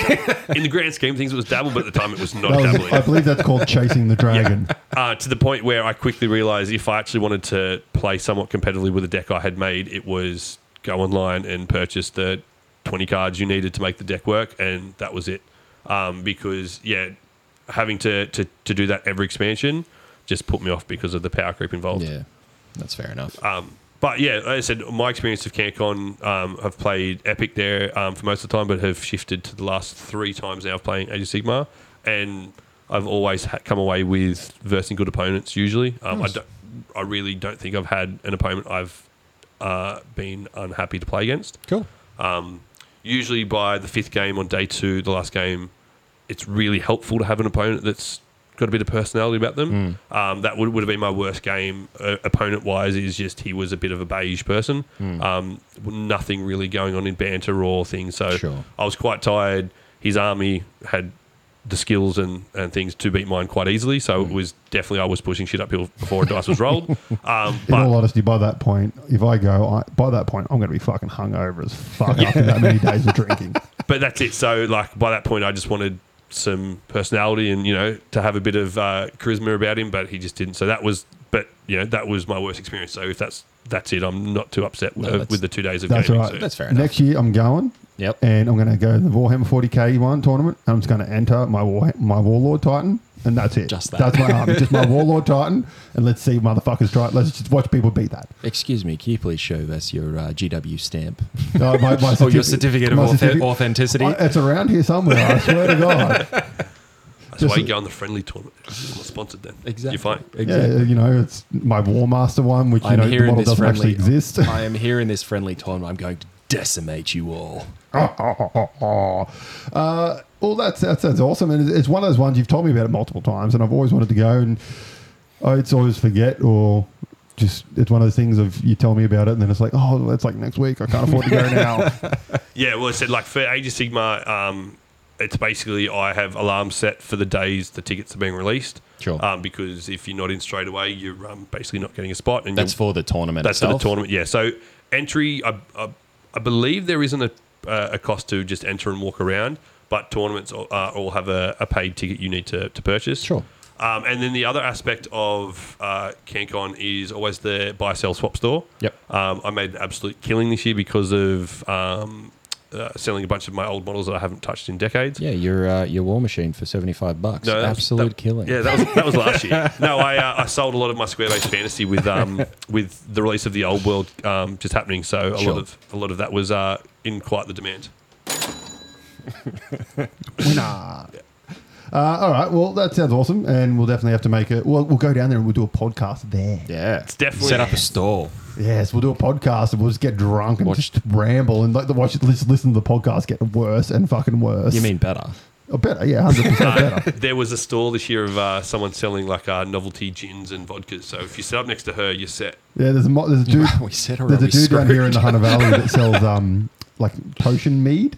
Yeah. One of our boys in the D&D group yeah. brought it out. It's fucking horrible, but liked I it. don't like mead, so it's horrible to me. But people who like mead would probably like it, but it's all done up like fantasy style and stuff. To be fair, it might have just been the setting for enjoying the drink itself. It may have not been that nice, but I enjoyed it thoroughly. That's fair. No, but yeah, it's a CanCon. Like for me now, it's less about the gaming per se and more about just it's a weekend away with some mates. Well, that'd be the main reason I'd go. Yeah, so like 100%. the gaming is a side thing. If I wanted to have taken it seriously, I would have played more games before the first game and actually trialed my list and worked on it, not just built a list and painted and played it and hoped it went well. But yeah, as I said, for me, it's basically my big gaming trip of the year where I'll head down there for about 3 or 4 nights and enjoy ourselves. Sounds good. All right, well let's jump on to some more talk about nerdy things of gaming perspective. Let's go with what dead system would you like to revive if you could revive one? So it would have been Square-based Fantasy, but that's currently just been revived Yep. with the old world. So that's being re-released by Games Workshop. It's a combination of all their old editions sort of rolled into one, so it's sort of a best of from what I've seen so far. Yet to play a game of it, and we'll probably not play just for a little bit only because of life commitments. But the other system I would like Games Workshop to bring back as it was the old Epic Armageddon. I had a period of time where I stopped playing tabletop gaming just for a bunch of other reasons, but Epic is what got me back into it. It's a community-driven system at the moment, which is really fun. The only issue is it's a community-driven, so everyone wants to bicker about what rules need to be changed or what armies need to be changed. And there's like 3 different rule set. There's like EU Epic. Yeah, there's Epic UK, there's the French Epic, and Net EA Epic. Yeah. But yeah, so the problem we found quickly is after playing it non-stop for about 3 or 4 years is we knew what was strong, what was not. So we run it. When we play now, we have the don't be a dick rule. So basically you need to create a list without being a dick, and the TOs will often... AJ's out because he's going to turn up with his fucking Titan. I'll turn up with my 28mm Warlord Titan and put that on the table for your little tiny fucking peeps. Yeah. But yeah, it's a 6 mil game where you just play what you need to. There's plenty of different 3D files you can get to print and do what you need to. Lots of them. And it's so much easier to paint. One of the things that's helped me stop playing 40k in fantasy time was the fact painting 28 mils sucked when you're not a great painter.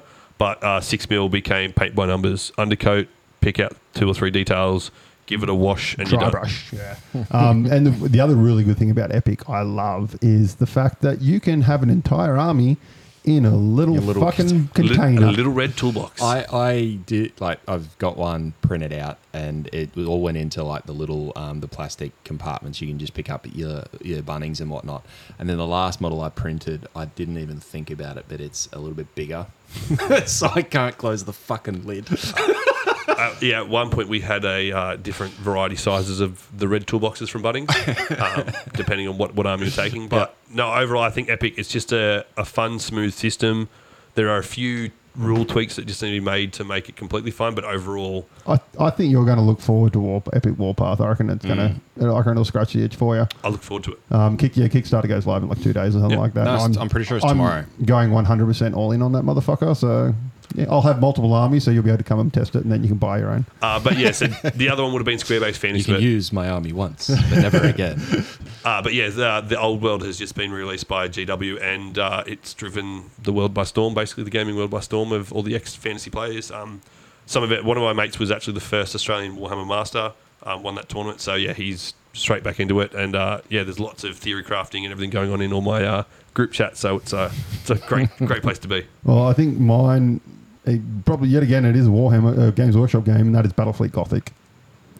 It is just such a great system. I love the spaceship battling, and like Armada, like Star Wars Armada, it's good, but it's just fucking, it's like, you know, dials on little templates that you got to fucking spin around, like same with X-Wing. Like it just annoys me. I just love the rule set for Gothic was fantastic. The minis look amazing, and again, you had multiple factions, like all the Xeno factions, Eldar, all that kind of stuff, and they all felt completely different to play. Like Eldar felt so much different to other armies to play.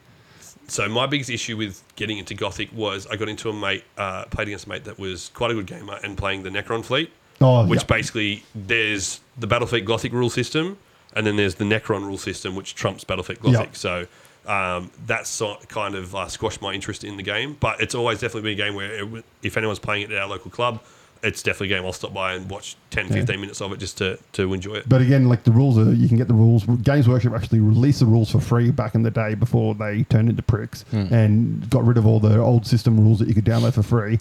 But they are on the internet. You can get them easily. And there's shitloads of people that do 3D models for them that you can download. So you can print entire fleets and stuff. And you don't need many ships either on your fleet. It's really, really great, this system. Highly love it. And I love that aesthetic of looking at a star map on a table. I was going to say with just those little ships floating in the air on their clear bases. Oh, it just looks so good. So it's not a dead system, but just to touch on like the space battle type things, drop fleet.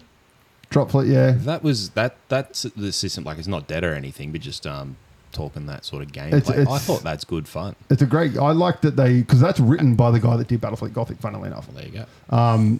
So it's a great system, but it's just I think they had the issue where Hawk Games released it, and they went bankrupt. Sure. And then TT Combat bought the system off them, and it just. TT Combat aren't great at advertising their gaming systems, so like not many people really know it exists. And it's like the minis look fucking beautiful. Oh yeah. The gameplay is great because it's not just space combat; it's like outer orbit combat. So you're floating in like the different layers of the atmosphere and stuff. And like to touch on that, it then expands into your drop zone, which is your skirmish based. Yeah. Like army where you've essentially epic scale. Yeah, exactly. Yeah. Have you played either of those, Zach? I've seen Drop Zone played, but that's about it. It's dabbled in Gothic, but haven't really played much of the Drop Zone games. No, they're good. I got plenty of armies and stuff. So if you want to have a crack at that, we can definitely have a crack at that. But then one thing from a system I wouldn't mind seeing come back a little bit more. Like I haven't been gaming for that long, so I haven't seen many systems die. Yep. To be honest, fair enough. But Wrath of Kings.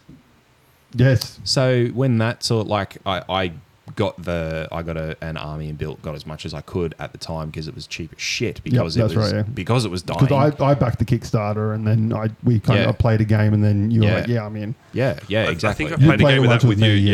Yeah. And I mean that's just an awesome, fun system. And I would love to see that sort of rejuvenated or revived. Yeah, so that was by Simon. Yeah.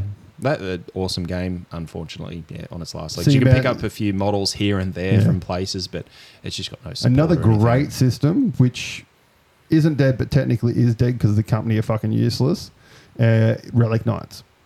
So me and you have played Relic Knights. I don't know if you've ever played. It's like an anime-themed one. I want to say I've had a conversation with you about it. I don't think I've ever played it, but I've definitely talked about it. Had a Kickstarter, a hugely successful Kickstarter for the first edition, got released, all that kind of stuff. It's done by Ninja Division or Soda Pop Minis, whichever one you want to call them. They did a second Kickstarter, but then they kind of did that Kickstarter thing that companies do where they put too much money into one project and then that like to deliver the first project, but then they've got two in the back burner and then they lost money and Super Dungeon Explorer and all that. It was a big fucking debacle. And they're technically still sending out minis and stuff like that. Like every now and then I get something from them, or you can if you go on the website and buy something, you can get some of the minis that we've got from your Kickstarter and we'll send them to you for free if you buy something else from our website.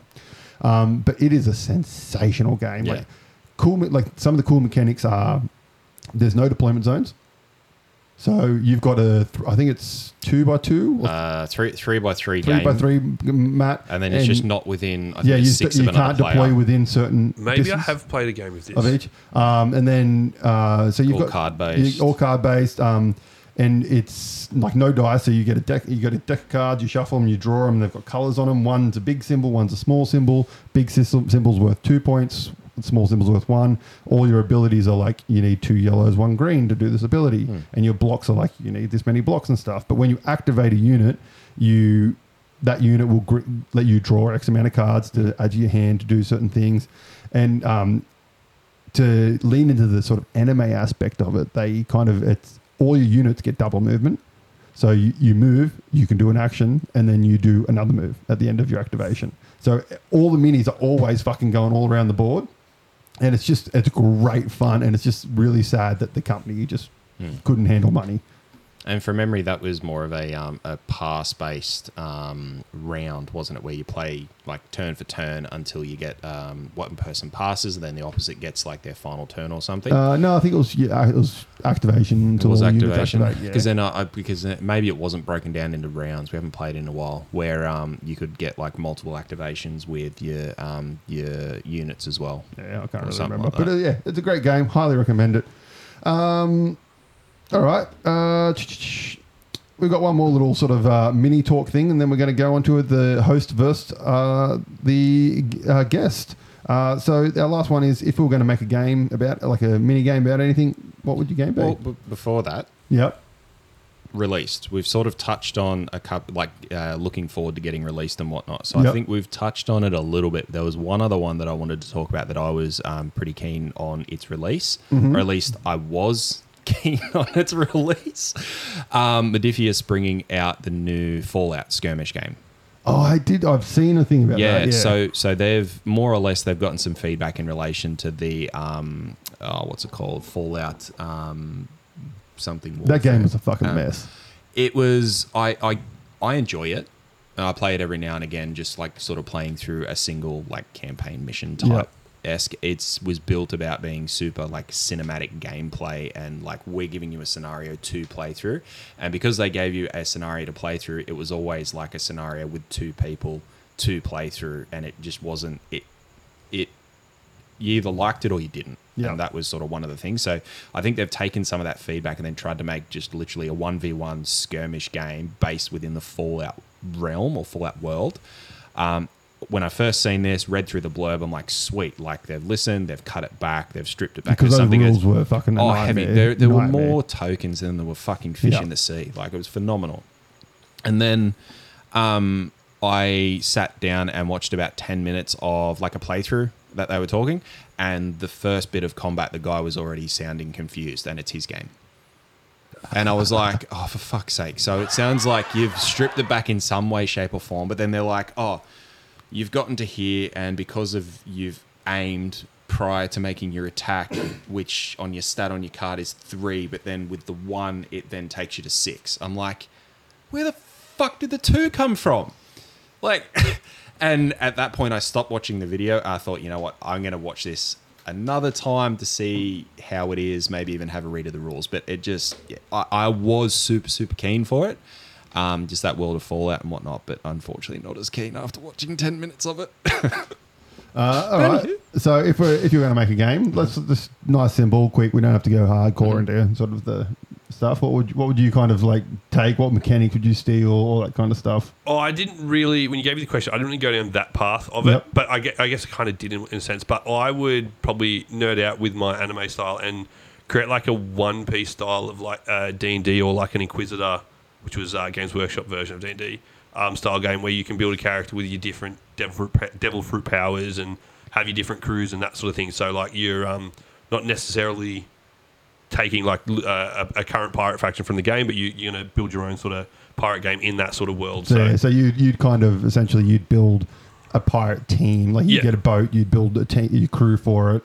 And your crew will get certain abilities. Yeah, exactly. That sort of thing. So, like having them all have those sort of different powers, and then obviously having the water being as a legitimate threat to your devil fruit users. So there's pros and negatives to taking more powers or not taking powers. So and as I said, that could then morph into, like, I guess you just build a single character and it's in the a D&D esque game.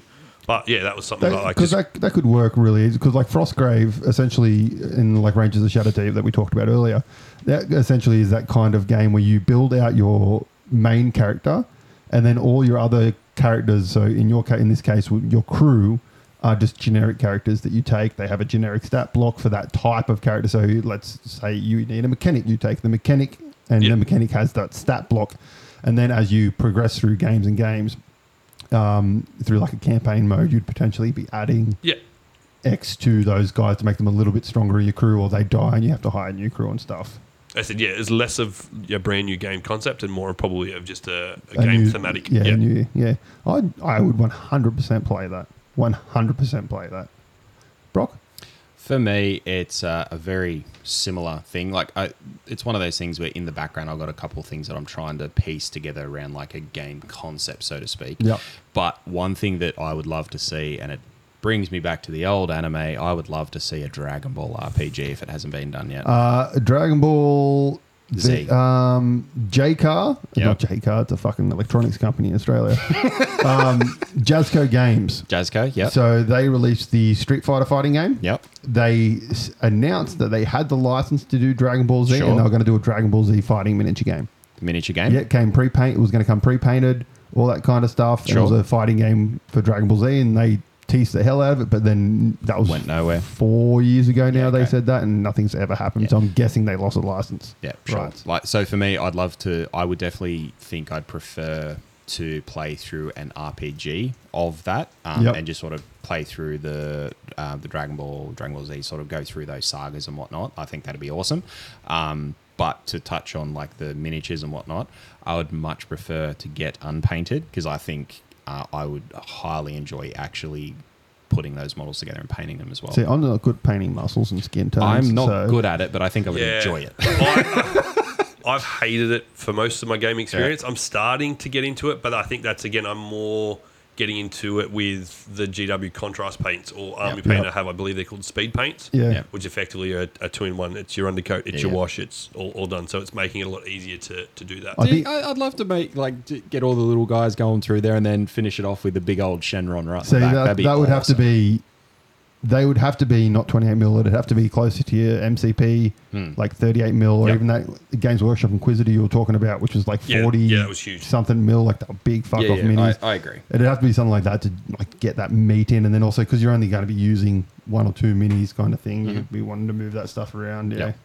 For me, I really, really, really want a Zoid game. I love Zoids. I love the world of Zoids. I love the idea of getting into those big mechanized tigers and fucking dinosaurs and shit like that. So I'd love that, and I'd love it to be kind of a kitchen game. So like what they call like Warcry, Warhammer 40k, what's the Kill Team. So like 3-4 minis. And it's all like, so you'd have those stat cards for your sort of Zoids and stuff, and it's all, each one is very different, but you have to work as a team. So it'd have very big sort of team dynamics of a lot of building of your team stuff. But I don't know really what mechanics I would use in it, but I want a Zoid game. I've just thought of the mechanics I would add if this was to become like a tablet game. Would be Mordheim. Did you ever play Mordheim? Yes, Mordheim, yeah.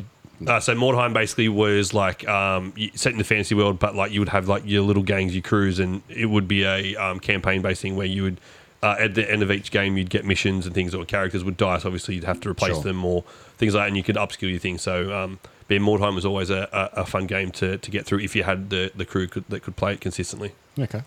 All right. Well, that's all the that stuff out of the way. So let us get to host versus guest. Okay, so to start off with, same as we did last episode, we are going to play the Blockbuster game. Now, the way this works is we're playing the head-to-head from the Blockbuster game. I'm going to read out, as an example, I'm going to read out movies with cowboys.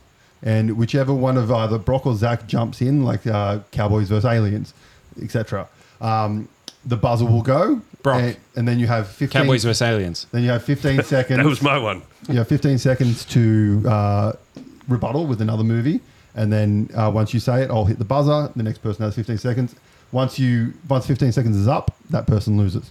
I was great at this last time. If you lose, it's not a good look on you. I lost last time. He lost his one last time. So we'll do the best of 3 in the head-to-head game. Sequels... sequels count Harry as Potter, one, all Harry Potters are Harry Potters, etc., etc. And depending on how hard the movie name is to say, if you don't say the full name, that's fine. You can't repeat all that kind of stuff. Okay, so let's go through here. Oh, this is an interesting one to start us off with. All right, so once the first person that jumps in, the clock will start, and the next person has to rebuttal. So, movies that begin with a W. Wonka. World of Warcraft.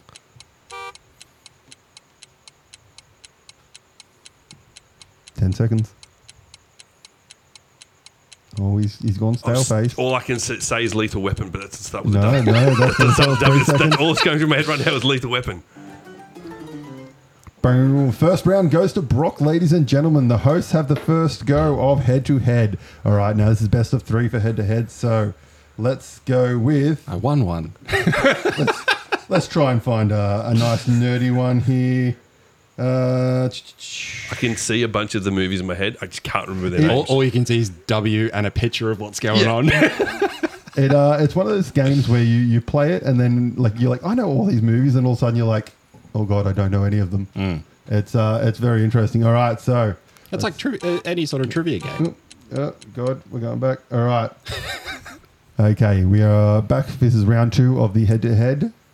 First person to say the answer, the clock will start. As I said, movies with aliens.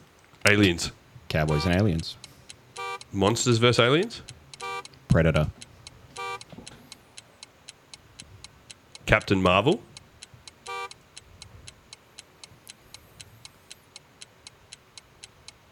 The thinking is happening.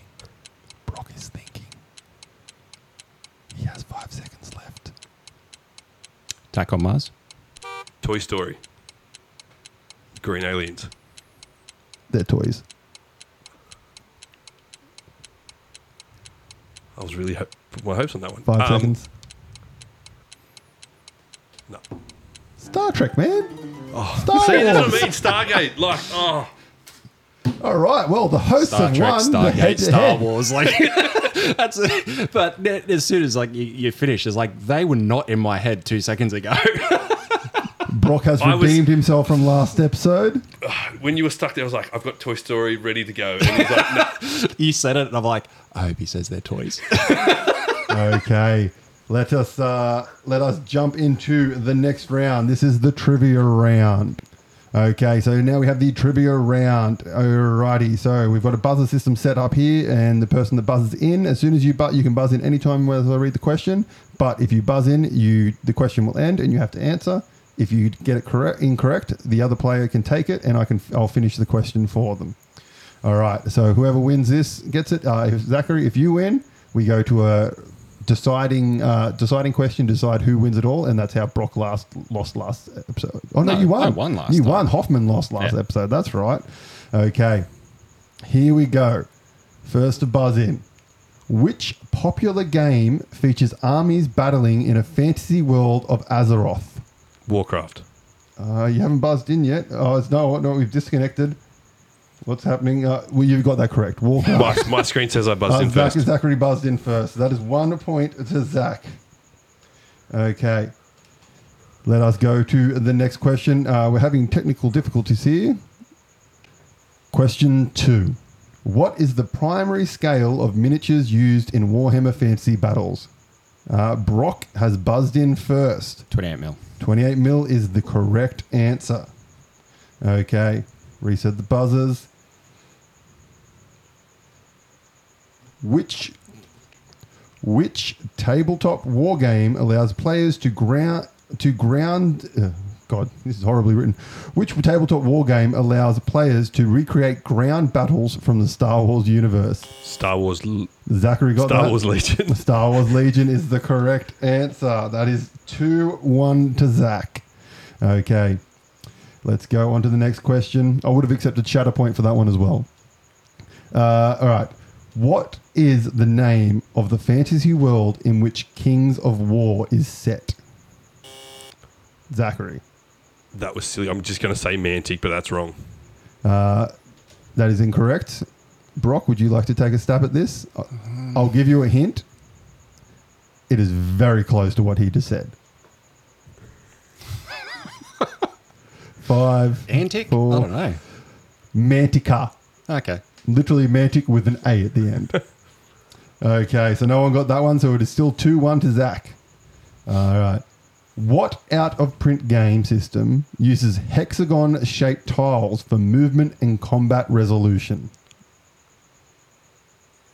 This is a tough one. You'd know it if you've seen it. Zach? I think I'm wrong. I'm just Cities of War. No. Brock, would you like to take a stab? I keep going to BattleTech, but I know it's not BattleTech because that's still in print. Yeah, it's still in print. It It was released.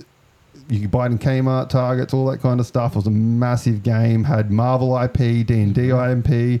It has recently been brought back, but not as this name. It was brought back as Magic the Planeswalker. No. Heroescape. Oh, yeah. Yeah, It came with little plastic hexagon tiles that you built all the terrain out of. And Yeah, stuff. no, Cities of War was a GW one where they released like map tiles and you could build your campaign based on that. I think it was called Cities of War. All right, we are still at 2-1 to Zach. Okay. In Bolt Action, which historical conflict does the game focus on? I actually don't know the game. I do know the game. Take a stab I'm at just going to say World War II. correct answer. World War II is the correct answer. Almost said the Vietnam War. Zach 3, Brock 1. Host is trailing behind here. He's got to come Very back. much so. In which game allows players to lead fantasy armies, including elves, dwarves, and orcs? Zach? Warhammer Fantasy. Incorrect. Would you like me to finish the question Yeah, here? finish the question. In epic battles and is based on a famous book. Yeah, so I was going to say Lord of the Rings. Correct answer. I knew that was going to happen. That's why I worded it like that. That is 3 to Zach, 2 to Brock. All right, next question. What is the primary setting of Warhammer Underworlds? Brock? Warcry? No. Zachary, would you like to take a stab at this? It was the name of one of the games that got one of the sets that got released. It was actually the name of the first set that got released, and people used to call it this. It's Shadespire. Yeah, no. It was the name of the first set, and everyone called the game Shadespire, and they're like, no, it's called Warhammer Underworlds. All right, Zachary is still 3, Brock is 2. All right, we have 3 questions left. In Necromunda, what are the lower levels of a hive city known as? Zachary.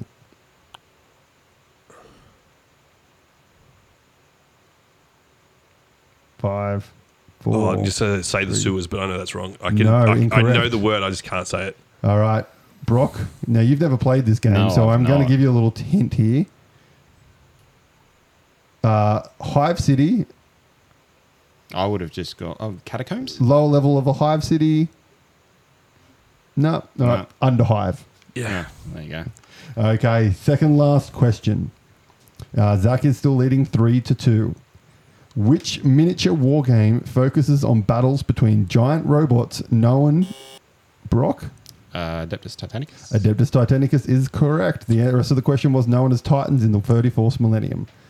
All right, so that is tied it up. Brock is 3, Zach is 3. Now, Zach, if you get this, we will do a tie-breaking question to see who wins the whole kit and caboodle. Broccoli, if you win this, I was going to call you Broccoli. Broccoli, if Wouldn't you be win the this, first time. you take the whole kit Nor and would it be the caboodle. worst thing I've been called. Okay. Which classic game got a reprint which sees giant monsters and robots fighting each other? Zach. War Machine and Hordes. Incorrect. Brock. Giant robots and monsters fighting each other. Monster Apocalypse? Monster Apocalypse is the correct answer. Never heard of it. It's a great game. Never heard of it. Congratulations to the host. You have won. 2 from 2. I feel ashamed. Yeah. Look, you had a strong lead there, but a couple of questions you didn't know, and you could have come back on that one easily. We will, just for the sake of it, we'll chuck this out there. This is the round decider. The hosts have won, but we'll see if anyone knows this. So let's just reset the buzzers there. Oh, shit. All right. This was going to be the deciding question. Let's see if anyone can get this. What date is Deadpool being released in Australia? Brock, my buzzer's gone. I want to say April 25th. Zach? No, July 25th. Oh, I was going to say June something, but yeah, not July. But the trailer says 26th because that's when it's getting released in America. Sure. But that is all we have for this episode. This was a rather long one, so if you're still listening, thank you very much for listening. It was great fun having you here, Zach. Highly appreciate you coming. You're more than welcome to come back and talk some more nerdy things with us. For Frantic Nerdcast, I'm AJ. And I'm Brock. And this is... I was Zach. Thank you very much for listening, and we'll catch you next time.